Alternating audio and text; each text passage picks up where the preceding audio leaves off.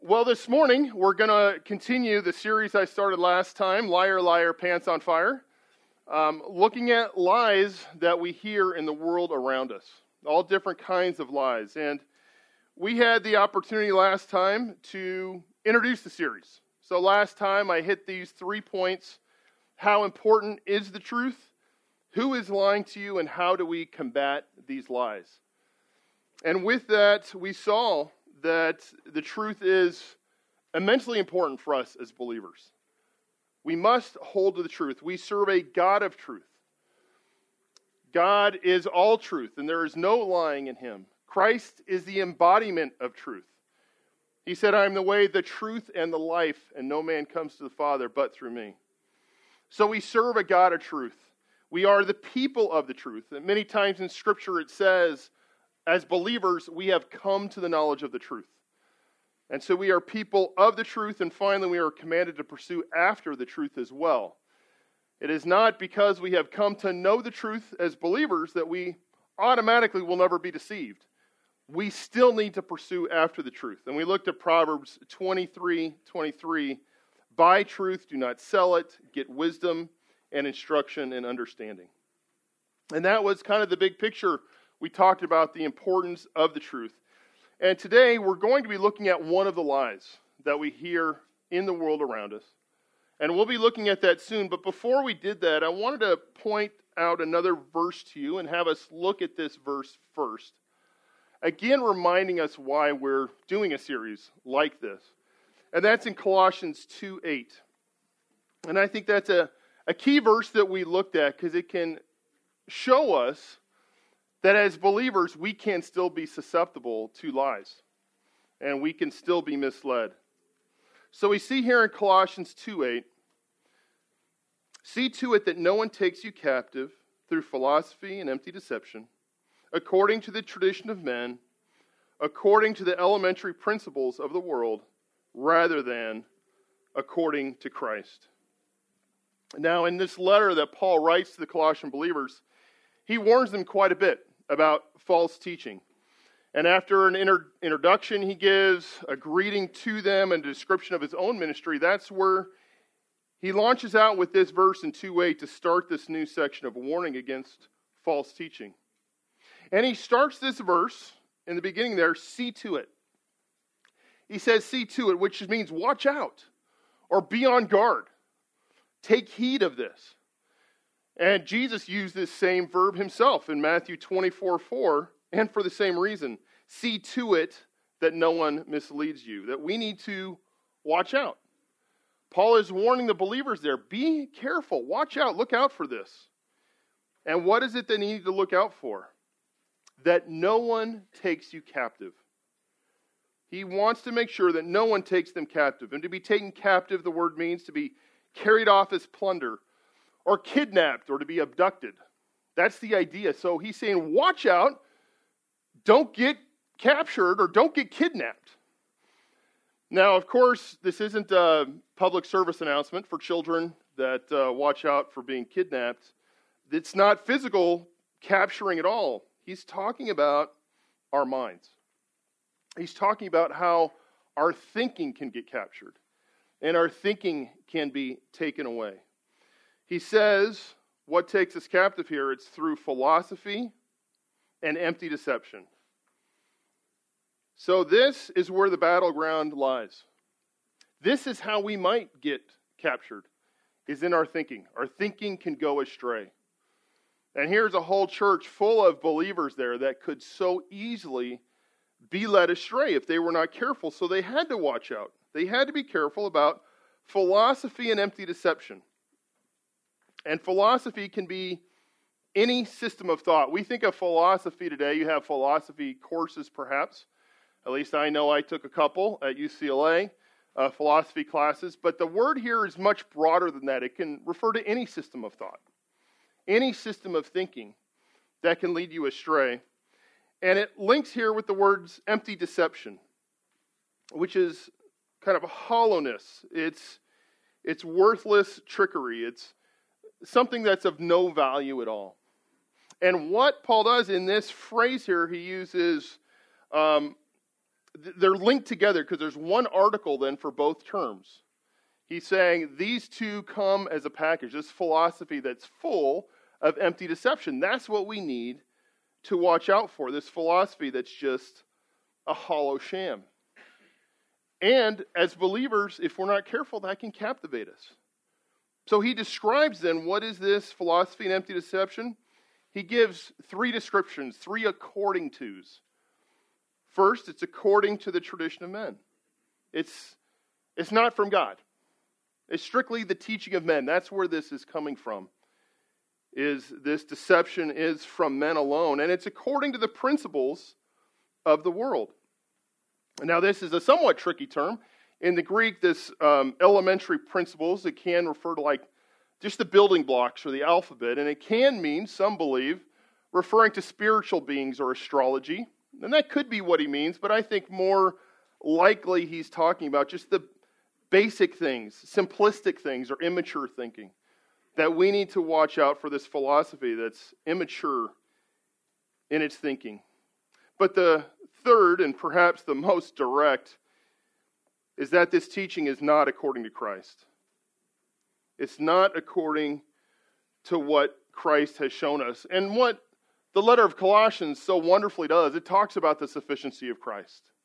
And it talks about who Christ is and what he's done.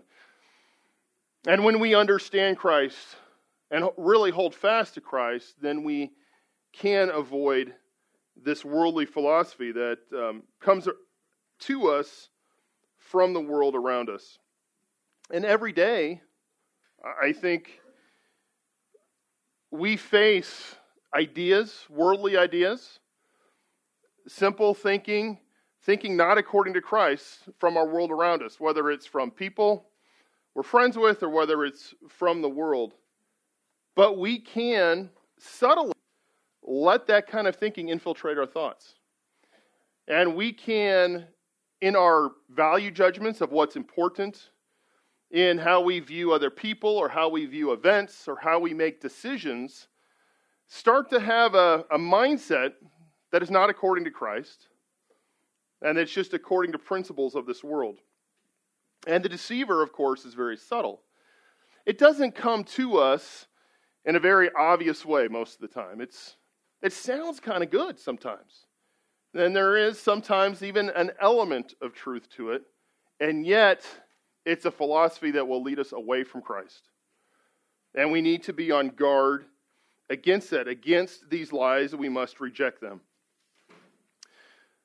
So again, what I want to do in this series is talk about some of those lies that we must identify and that we must reject in our thinking. And the first lie that I want to look at, the one we're going to look at today, is this. You are a victim. You're a victim. And that comes to us all the time, to see yourself as a victim. And again, the challenge is that, but wait a minute, aren't some people victims? Isn't there an element of truth to this? Yes, that is true. There are true victims in the world. There are people who abuse others physically, emotionally, financially. And in this fallen world that we live in, it is a reality that there are abusers, oppressors, and that there are victims. That is a truth in the world. And of course, God hates this. God hates true abuse in this world. And Zechariah 7:9-10. It says, "Thus the Lord of hosts said, dispense true justice and practice kindness and compassion each to his brother, and do not oppress the widow or the orphan, the stranger or the poor, and do not devise evil in your hearts against one another." Clearly, God speaks out against oppression. James 2:6 in the New Testament, we see this as well. "But have you dishonored the poor man? Is not the rich who oppress you and personally drag you into court?" Again, it does happen in this world, and there are real instances of suffering and abuse. There are children who suffer torture at the parents who should be caring for them. There are those in authority who oppress others at times. That happens all over the world, without a question. And certainly if this is an issue, this is something to bring to the leadership's attention, and we want to address that issue. But what I intend to talk about today is not the reality of some very legitimate abuse that must be corrected, but the mentality, a mindset of being a victim. The victim mentality that is so common is having a default attitude in your life where you always see yourself as a victim. Or if not always, your thoughts frequently go there. Well, I am a victim. And again, this is described often as a victim mentality. Now again, there's a difference between the victim mentality and being a victim. You can actually be a victim and not have a victim mentality. It's all about your thought process. It's all about your thinking. How are you processing the situation you're going through? A person cannot be a victim and yet have this victim mentality, always be feeling like they're a victim, like someone else is doing something against them. And it's a very easy deception to fall into. And I'll tell you, not just as a pattern of life, there's some people, they always feel like they're a victim or throwing themselves a pity party and feeling sorry for themselves. And they're throwing pity parties so often, it's like they're an event coordinator, just always planning these pity parties for themselves. This is the victim mentality I'm talking about, to see yourself what the world is around you. So let me further describe this victim mentality and why it's such an issue, or what it is exactly. First, someone who has this mentality or thinks like this at times thinks the bad things in your life are not your fault, but because of what other people have done to you. Others are to blame for my life. The blame might be a friend, it might be a spouse, the world in general and what the world has done to me, or perhaps even blaming God for the situation He's put you in. But in some way, others are to blame. It's not your fault. Secondly, situations are generally seen in the negative and beyond your control, and you deserve better than that. And that's often the thought process, is looking at everything as an injustice. Everything that's happening to me, it's not right. It's not right what's happening to me, and I'm suffering here because of what everyone else is doing. I am not to blame. It's what others are doing. And then thirdly, and this in some ways overlaps with the others, the world is viewed as what is happening to you. People are out to get me. It's all about me as the center and what is happening to me. And as you can see, as this is part of that mindset, it's narcissism. It's this look at yourself. It's pride, as the Bible defines it. And that's what's at the heart of this. So, does this ring true at all to you? Have you seen this in others, perhaps at times? Or more importantly, have you seen this in yourself? Maybe not as a pattern of your life, although some do fall into a very ongoing pattern of seeing themselves as a victim constantly. But some of us just at times will want to feel sorry for ourselves, want to throw a little pity party. What about me? What are people doing to me? And it's an attractive thing. You'd think, well, that's not, who would want to do that? No one wants to feel like a victim. No one wants that. That can't be something someone desires. Well, I think there's a number of reasons why that's attractive to kind of fall into that thinking. First, if you're a victim, well, then you're not responsible. If I see myself as a victim and say I don't have a good job, well, it's other people are keeping me down. If my house is a mess, well, it's others that are causing, so I'm so busy having to do their work. If you have a lack of friends, well, it's because no one likes me. If I get bad grades, it's all the teachers. They all don't like me. You're a victim. And what it does is it aligns with our natural desire to justify our sin. We all tend to want to justify our sin, to make excuses for our sin. And when you're a victim, well, then you're not responsible. So So it becomes something that's attractive. Secondly, victims receive empathy for their difficulty. Everyone can feel bad for you, should feel bad for you. You're a victim. And so it's like, yeah, well, let me see myself that way, and maybe I'll get more attention. And often it's associated also with feeling like a martyr or a hero because I endure such difficulty against myself. And those often go together, that same mindset. And again, don't misunderstand me, there are real victims and real things that need to be addressed.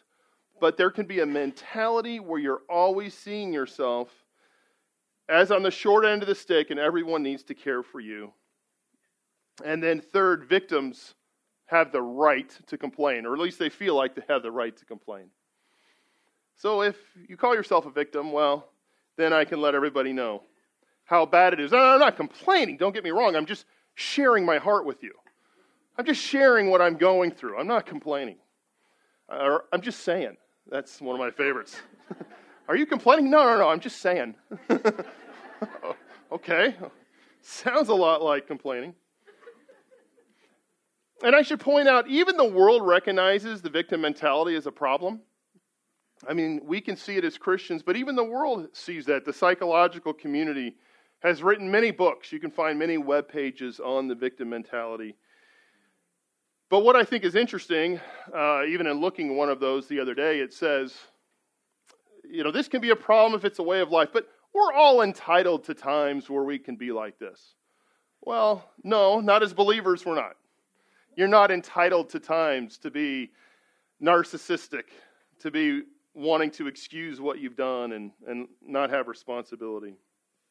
So this is sinful thinking that occurs all over the world. And my concern, and the reason we're even talking about it today, is I think each one of us can at times get sucked into this thinking ourselves. We can at times want to consider ourselves the victim. Now we see this in the world and taken to a level that I don't think has happened in the past, and that's through what they call critical race theory. And I'm going to be very brief in talking about this because I'm not super well read on it, but I've read enough to know some of the major tenets of it. And what has happened in critical race theory is that they have divided up the world into two groups, the oppressors and the victims. And it labels you as one of the two. Either you're a victim or you are an oppressor. So what it's doing, it's taking this victim mentality and then mainstreaming it, putting it out there for everybody to feel like they have to fit into one of these two categories. And it's certainly, in this case, critical race theory, it's saying two categories of race. Those races who are oppressors and those who are victims. Now, to be clear, racism is sinful. Absolutely. We don't deny that racism is sinful. We don't deny that it exists. There has been historic racism. There is still racist acts that happen today. And that is something God absolutely hates. So don't misunderstand that is pretended like that has never happened or that it's not still happening. It does. But just as victims still exist, and a victim mentality takes it where it is all the time you're a victim, the critical race theory is doing very much the same thing. It's taking incidents of racist victimization and turns it into a racist victim mentality. And this is taking this victim mentality that even the world says is a problem, and now is saying people are justified in having that viewpoint. So we can see the problems if a theory, critical race theory, embraces something like this that we should stay away from. But again, my intent for today is not to just look at the world and say, look at that, it's so bad that this is happening out there. My concern is that we are sometimes captivated, that Colossians 2:8. See to it that you're not captured by this type of thinking in your own life. Now, maybe it's not race and feeling you're a victim because of your race. Maybe it is, maybe it's not. But maybe it's because of your spouse or because of your children or your life in some way. So the question is, do you play the victim at times? Do you fall into this thinking? Do any of these sound like something that might go through your mind? The credit card company is the reason I'm in debt. They made it too easy for me to spend the money I don't have. What can I do? It's that credit card company. Or my parents are responsible I'm so overweight. They let me have ice cream whenever I wanted. And there are genuinely people who will say, it's my parents' fault for the bad habits that I have. And it's very easy to fall into this thinking, or my husband is the one to blame for my depression. He's so hard to live with, it just brings me down. Not as much laughing about that one, I know, because it's a little closer to home. Or my wife is to blame, you know. I think we can fall into this thinking as well. And we need to be so careful that we don't think of ourselves constantly as the victim. And again, it's so easy to do because it provides an excuse for our sin. So this lie that I am a victim, others are to blame, it's not my fault, is something we need to guard against. Well, that's the lie out there. That's the lie that we want to be on our guard against, that I want to warn you against. Now, what is the truth? What truth do we need to bring to bear to this from God's Word? And we're going to start in Genesis. So if you have your Bibles, if you can open that, I won't have all the text on the screen. But one of the things we see with this victim mentality is that it's not new. This isn't something that came along with critical race theory and, well, see, that's where it all started. No, this has been around as long as sin has been around. So if you'll turn your Bibles to Genesis chapter 2. And let's remind ourselves of what's going on here. This is obviously the creation account given in Genesis 1, creation of man and woman. And then we see in Genesis chapter 2, verses 16 to 17, God gives a command to Adam and Eve. And it says, the Lord God commanded the man, saying, from any tree of the garden you may eat freely. But from the tree of the knowledge of good and evil you shall not eat. For in the day that you eat from it, you will surely die. God's command was very clear. There was a tree they were not to eat from. They were to eat from any other tree. Any other tree they may eat freely, but that one tree they were not to eat from.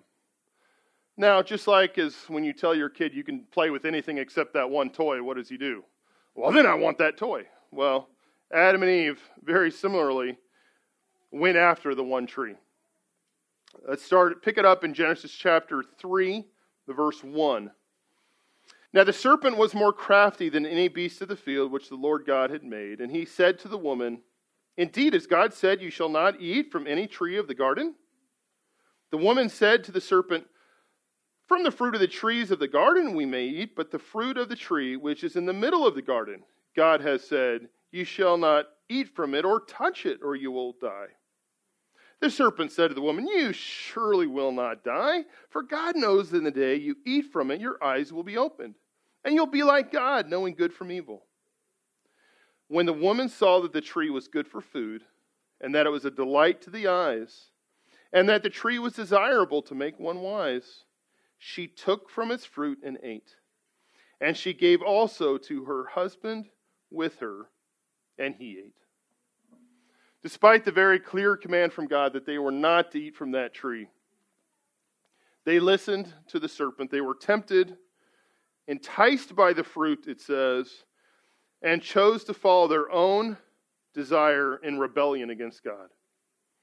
So what is the result then? What happens? Let's pick it up again in verse 7. Then the eyes of both of them were opened, and they knew that they were naked. And they sewed fig leaves together and made themselves loin coverings. They heard the sound of the Lord God walking in the garden in the cool of the day.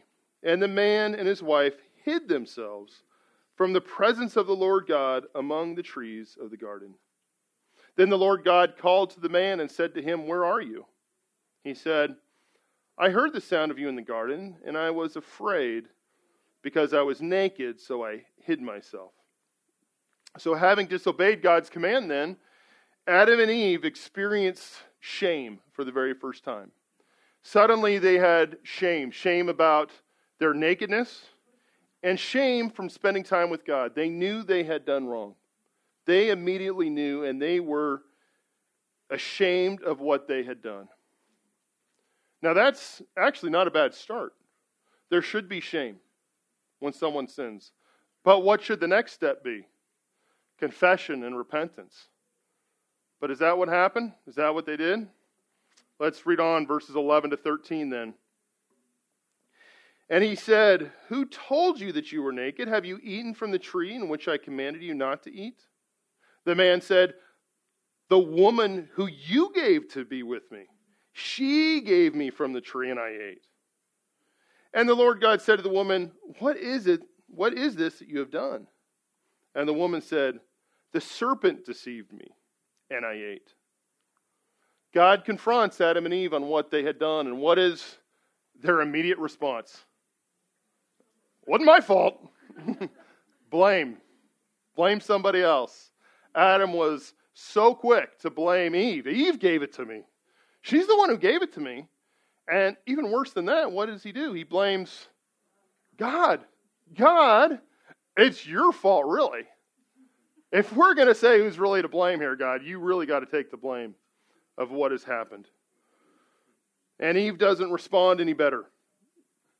She says, "The serpent that deceived me and I ate." The serpent is the one to blame. The very first two people on this planet immediately fall into this trap of not taking responsibility, saying someone else is to blame, and instead they're saying, I'm a victim here. God, I'm a victim of the woman you gave me. I'm a victim of what you did in making this woman.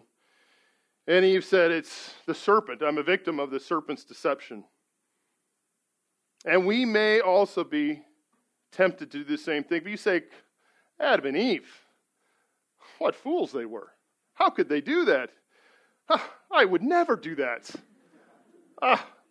I would have repented immediately. I would have immediately said, no, that's my fault, and repented. And yet, do we do this at times? Do we think, I may have yelled at my wife, but you should have heard what she said first? Yes, I was angry with my husband, but he is such a jerk. It's my parents' fault that my life turned out this way.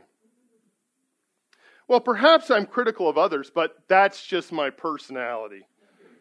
Basically saying, God made me like this, so that's what's going to happen. Or, I know I'm complaining, but you don't know how bad it's been for me. Again, blaming God for what has happened. And our sinful nature is so quick to want to play the victim, to want to blame someone else for what we have done. And it's especially enticing when we can legitimately point to something that's been done against us. There are times where someone will sin against you. If it hasn't happened yet today, wait till this afternoon or tomorrow, but you will get sinned against. It's not that in any way we can say, well, no one's ever the victim of something. But we can say, should I be thinking of myself in such terms that I'm not responsible, that someone's to blame, or woe is me, throwing a pity party for when something happens, rather than responding in a way that honors the Lord? And we need to remember that no matter what happens to us in our life, you are not responsible for what someone else's actions are, but you are responsible for your own. How do you respond? What do you do? Romans 14:12, each one of us will give an account of himself to God. You will personally give an account of yourself to God. And how you respond, even if someone says unkind words to you, even when someone mistreats you, how you respond to them is what you'll be accountable for before God for. So why is the victim mentality then so harmful? If we see that it's been around, it's part of sin so often, why is it harmful? Well, first, the victim mentality strikes out against the gospel. Specifically, it's antithetical to Scripture's teaching on sin. Scripture says all men have sinned. And Scripture reminds us that when we sin, we are supposed to go to God. And particularly as you think for an unbeliever, when he sees his own sin as, but I'm the victim of things, it will in turn diminish his view of his own sin and not see it for the filthiness that it is. And when you do not have a strong grasp of your own sin, then why do I need a Savior? If I'm not as bad as all that, then why do I need a Savior? And therefore, what happens is that sin is an obstacle to the gospel. Just a few days ago, 3 nights ago, there was an elders meeting, and Pastor MacArthur was sharing a little bit about some evidences of CRT out there, and he made this quote, which I thought was so timely. He says, when you turn the sinner into a victim, you cut him off from the gospel. And that is, in large part, when we see in our society that large groups of people are told that you're just the victim, you're not to blame. It's saying, well, if I'm not to blame, then why do I need to be forgiven? So you're cutting them off from the gospel. And that is such a terribly dangerous thing. And that's part of what makes critical race theory so harmful, or other critical theories, is that when it says you're not to blame, that you're a victim, that they won't look to a Savior. But not only does it harmful to unbelievers and cutting them off for the gospel, but the victim mentality works against our own sanctification as believers. As believers, we are harmed when we start thinking this way ourselves.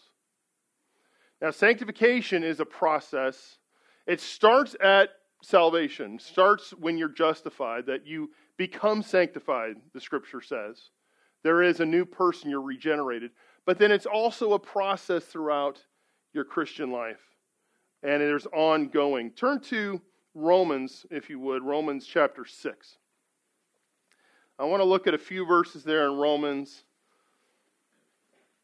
that remind us of what our relationship is as believers to sin. How do we interact with sin in this world and in our lives? So look at Romans 6. We're going to start in verse 5. In verse 5 we read this, "For if we have been united with him in the likeness of his death, certainly we shall also be in the likeness of his resurrection. Knowing this, that our old self was crucified with him, in order that our body of sin might be done away with, so that we would no longer be slaves to sin, for he who has died is free from sin." And Romans 6 goes on to describe this as well, talking about how we are dead to sin, how sin does not have power over us. And it is such an encouraging chapter to be reminded of this, and that we have died to sin, that it is not our master. And yet, we're also reminded in this chapter, if you look down in verse 12, that we need to continue to fight sin in our lives. Verse 12 and 13. "Therefore, do not let sin reign in your mortal body, that you obey its lust. And do not go on presenting the members of your body to sin as instruments of unrighteousness, but present yourselves to God as those alive from the dead, and your members as instruments of righteousness to God." As believers, you have been freed from the penalty of sin, and we rejoice in that we will not be held to account of that. We rejoice in that we're freed from the power of sin, that we're not obligated to sin, that we can live righteously. But it still requires that we are vigilant against sin in our personal lives, that we are not to present our mortal body to sin, the members of our body to sin as instruments of unrighteousness. We must still strive against sin in our daily life. And if we're having to strive against sin, that means there still is sin to strive against. And that means there's still something to repent of. And it's not that you are not to blame, because you are when you sin. And in a lot of ways, as a believer, since we're not under the power of sin, we don't have to. We got to realize we're choosing to sin every time that we disobey the Lord. we are choosing rebellion in that moment. And that should grieve us as believers. It should grieve us deeply. And this isn't just sin in general. Turn to Colossians 3. I think while it's important that we understand conceptually, big picture about sin, that we're to fight against sin, and sin is something we war against in our lives, it's helpful for us often to think of specific sins. What sins are we talking about that we need to put to death?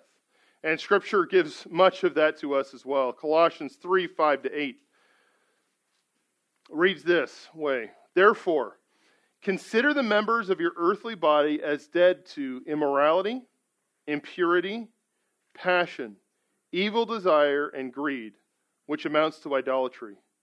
For it is because of these things that the wrath of God will come upon the sons of disobedience. And in them you also once walked when you were living in them.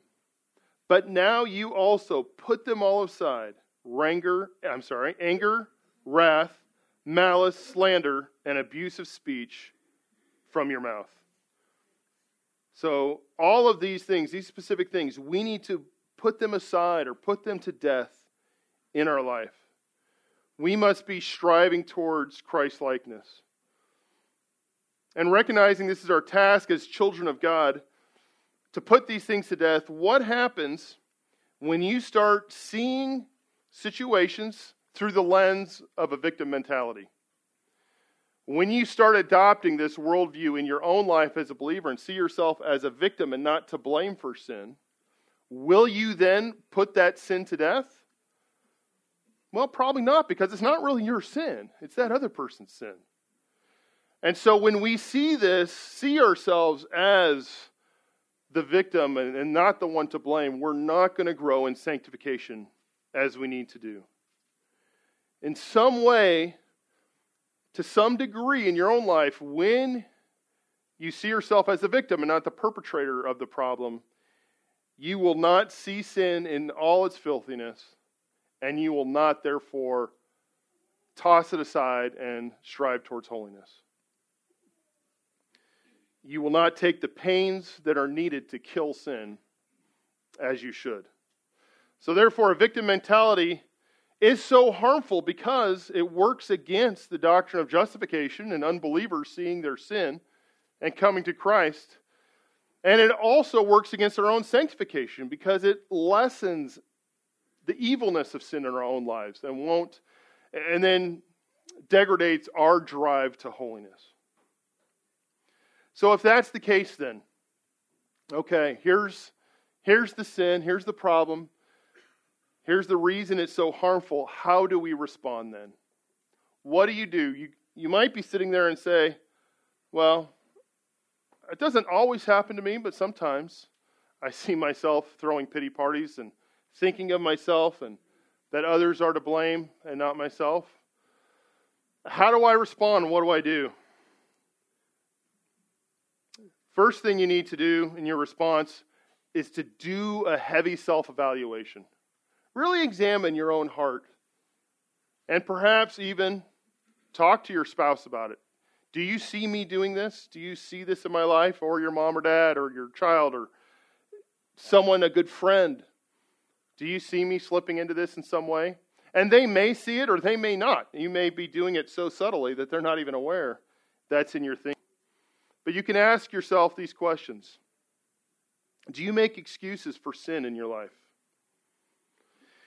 Do you ever excuse your behavior toward your spouse if he or she has done something unkind toward you? Do you often view others as falling either into one camp, so either being sympathetic with you or just someone who's making life difficult for you? It's all a self-focus. Are these people who are helping me, or are they working against me? That's part of the victim mentality. Or do you occasionally allow yourself a measure of self-pity or complaining in your heart about what God has allowed into your life? Ask yourself these questions. Examine your heart. Do I at times get captivated by this philosophy and empty deception of the world? Do I get drug into this? And if you can say, even a sometimes to one of these, then let me give you 4 ways that we can combat this in our thinking. First, take responsibility for your actions. Take responsibility for everything that you do. You are responsible for your actions before God, no matter what someone else does. 2 Corinthians 5:10 reminds us that we must all appear before the judgment seat of Christ, so that each one may be recompensed for his deeds in the body, according to what he has done, whether good or bad. Unless someone else has done something against them, then it's not their fault. No, it doesn't have that, does it? It doesn't give an excuse unless you're the victim. You are responsible for what you do, the deeds of the body. Even in the most difficult situations, if you're a believer, you can speak and act in a way that honors God, no matter what the difficult situation is.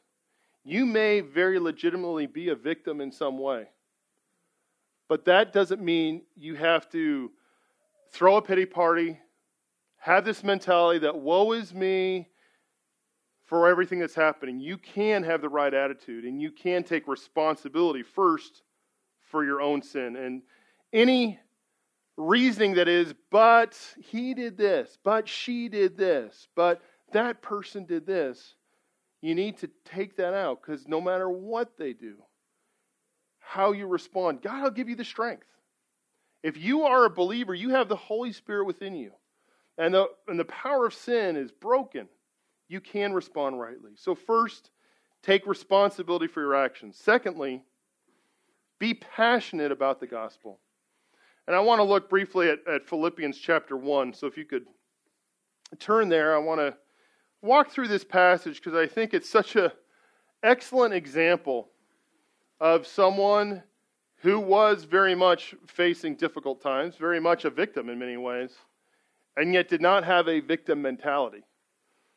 The Apostle Paul had a pretty rough life, and I'm sure you're aware of this, and we have looked at this in the past, but I want to look at especially what he writes to the Philippian believers here.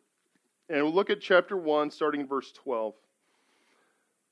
Paul writes to them, "Now I want you to know, brethren, that my circumstances have turned out for the greater progress of the gospel, so that my imprisonment in the cause of Christ has become well known throughout the whole Praetorian Guard and to everyone else, and that most of the brethren, trusting in the Lord because of my imprisonment, have far more courage to speak the word of God without fear.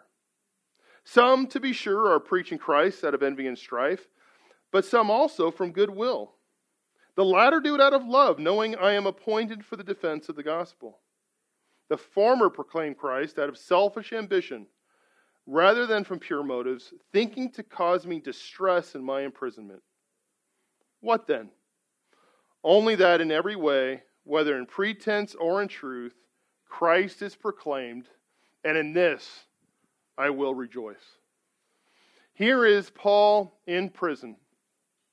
Here is Paul suffering there, and it's because some Jews falsely accused him in Jerusalem, and then he's gone through all these long imprisonments, shipwrecks, all kinds of difficulty, and here he is now, chained to another man, sitting in prison, and he could have said, I am a victim of these circumstances. He's writing to his church that he's very close with. If you read the rest of Philippians, you see there's a very tight bond between Paul and this church. And he could have just shared his heart with them saying, oh, it's been so hard. You have no idea. It has been so bad. First this happened, then this happened. But Paul does not do that. What does he say in verse 12? My circumstances have turned out for the greater progress of the gospel. Paul is so focused on seeing people come to know Christ, seeing the gospel come out, that his own circumstances, his own trials hardly get a passing mention here. He just, yeah, that's happening. But you know what? The gospel's going out. And people are coming to know Christ. Even he says, the cause of Christ become well known throughout the whole Praetorian Guard. He's been sharing the gospel inside jail, and he doesn't worry so much about what's happening to him. It's not this inward focus. It's how is God using this for the gospel? He sees his life, his circumstances as an opportunity to share the gospel no matter what happens. That is very much the opposite of victim mentality. If you're so focused on the gospel and seeing it proclaimed no matter what happens to you, you'll forget about your own problems because you're going to care about the truth going out. But not only were his circumstances, we read later in this passage how some were preaching, trying to cause Paul distress in his imprisonment, that their motives were envy and strife. Again, Paul could have taken the victim mentality. It's like, God, you made me a preacher, and now I'm in jail. These guys are preaching, just kind of gotten down about it. But he doesn't do that. He says the gospel is going out. That was his great desire. And if you maintain that as your great desire, and if you're so focused on others knowing Christ, then a focus on yourself and your own problems is going to fade into the background. How passionate are you about the gospel? How much is that on your mind, or how much is your mind on what has happened to me and what are my problems? So, one of the cures to the victim mentality is be passionate about the gospel. Third, focus on loving others. So this goes along with the last one, but is more directed towards those believers around you. What are the needs of those in this group in your Bible study? Is there anyone that has a financial need perhaps, or other need in your group? You may say, well, I don't know. Well, that might be the starting place. Are you asking? Are you getting to know them? Are you so focused on self that you haven't even asked? Is there someone you could talk to on a Sunday morning that may need hurt or encouragement? Have you reached out to someone this morning, or do you make that a practice of finding out, hey, how's someone doing, and anything I could do to encourage or to help you? And certainly with new people here as well, do we reach out and want to encourage them? Say, hey, thank you for coming. Is there anything I can help you or show you around or anything like that? Of course, it also extends to any kind of service that we do. Any service in the church where you're not focusing on yourself. The victim mentality is a self-focus. And as believers, we need to run from that. We need to have an others focus. We need to say, how can I serve? How can I love others? And how can I bring the gospel to those who don't know Christ as well? And then fourth and finally, what is the solution or response? Consider the example of Christ. Set your mind on Christ. Look to Christ and what He has done. Christ was certainly a victim. There's been no one who more rightly can be said a victim than Christ, because no sin had ever entered His life. Not one word, not one act. Everything negative that happened to Him was not because of something sinful that He did. And yet, He responded rightly. Think of the different difficulties that Christ faced. He was born in a stable, and even as an adult had no place to lay His head. He suffered at the hands of those He created. He was mocked by so many, even His own family thought He might be crazy. Religious leaders hated Him and stirred the people up against Him. His trial was a sham, a complete miscarriage of justice. And then He was crucified for the sins of others, not one sin of His own. He had definitely faced the kind of difficulties where you would say He is a victim. And yet, do we see Him feeling sorry for Himself? For saying, oh, be sympathetic with me. Come on, see my difficulty? Did He respond with complaint or depression? Or was Christ always loving others, always reaching out? We see what Christ did. Instead of playing the victim, He maintained the attitude of a humble servant. He focused on the gospel, on spreading the gospel, even when He was weary. In John 4, the woman at the well, He was weary, and yet He didn't focus on that. He was focusing on sharing the gospel with this lady. He joyfully endured suffering. He never responded in sin, no matter what anyone did. He even prayed that God would forgive those others, and that He gave up His life for us. And so if we want to avoid this victim mentality, again, we need to watch out. We need to be on guard against it. In order to do that, one of the great ways is to look to Christ. Continue to consider, okay, if Christ did not complain when that happened, if he did not wallow in self-pity, why am I doing that? Now you may say, well, I'm not Christ, of course. Well, God has given you his Holy Spirit, and you don't have to sin anymore. You do not have to wallow in pity. As we see ourselves slipping into this thinking at time, remember these things. Take responsibility for your actions. Don't blame others. Don't ever say it's what someone else has done. Be passionate about the gospel. Read how the gospel is going out. How frequent is that on my mind? Love others. Think of how you can serve others. And certainly look to Christ. And in these ways, we can get the mind off self and toward others and not be sucked into this empty philosophy that not only will damage your testimony, not only will allow you to stay in sin, but it's going to steal your joy as well. We would think, oh, having a victim mentality, that's no fun. Why would anyone do it? Well, we sometimes do stupid things. And we think, well, at least I'll get sympathy. But the real joy comes from loving others, serving others, to seeing others come to know Christ as well. May that be our passion. Let's pray together. Father, we thank you most of all for Christ. We see what he did on our behalf when he did not deserve the punishment that he received. Lord, he did not play the victim, but he continued to honor you, obey you. Lord, and for joy set before him, endured the cross. Father, I pray that each one of us, as we are tempted at times to fall into this victim mentality, that we would remember what your word says, remember these truths, remember how such a mentality dishonors you, and instead think on Christ in our daily lives. We pray this in his name. Amen.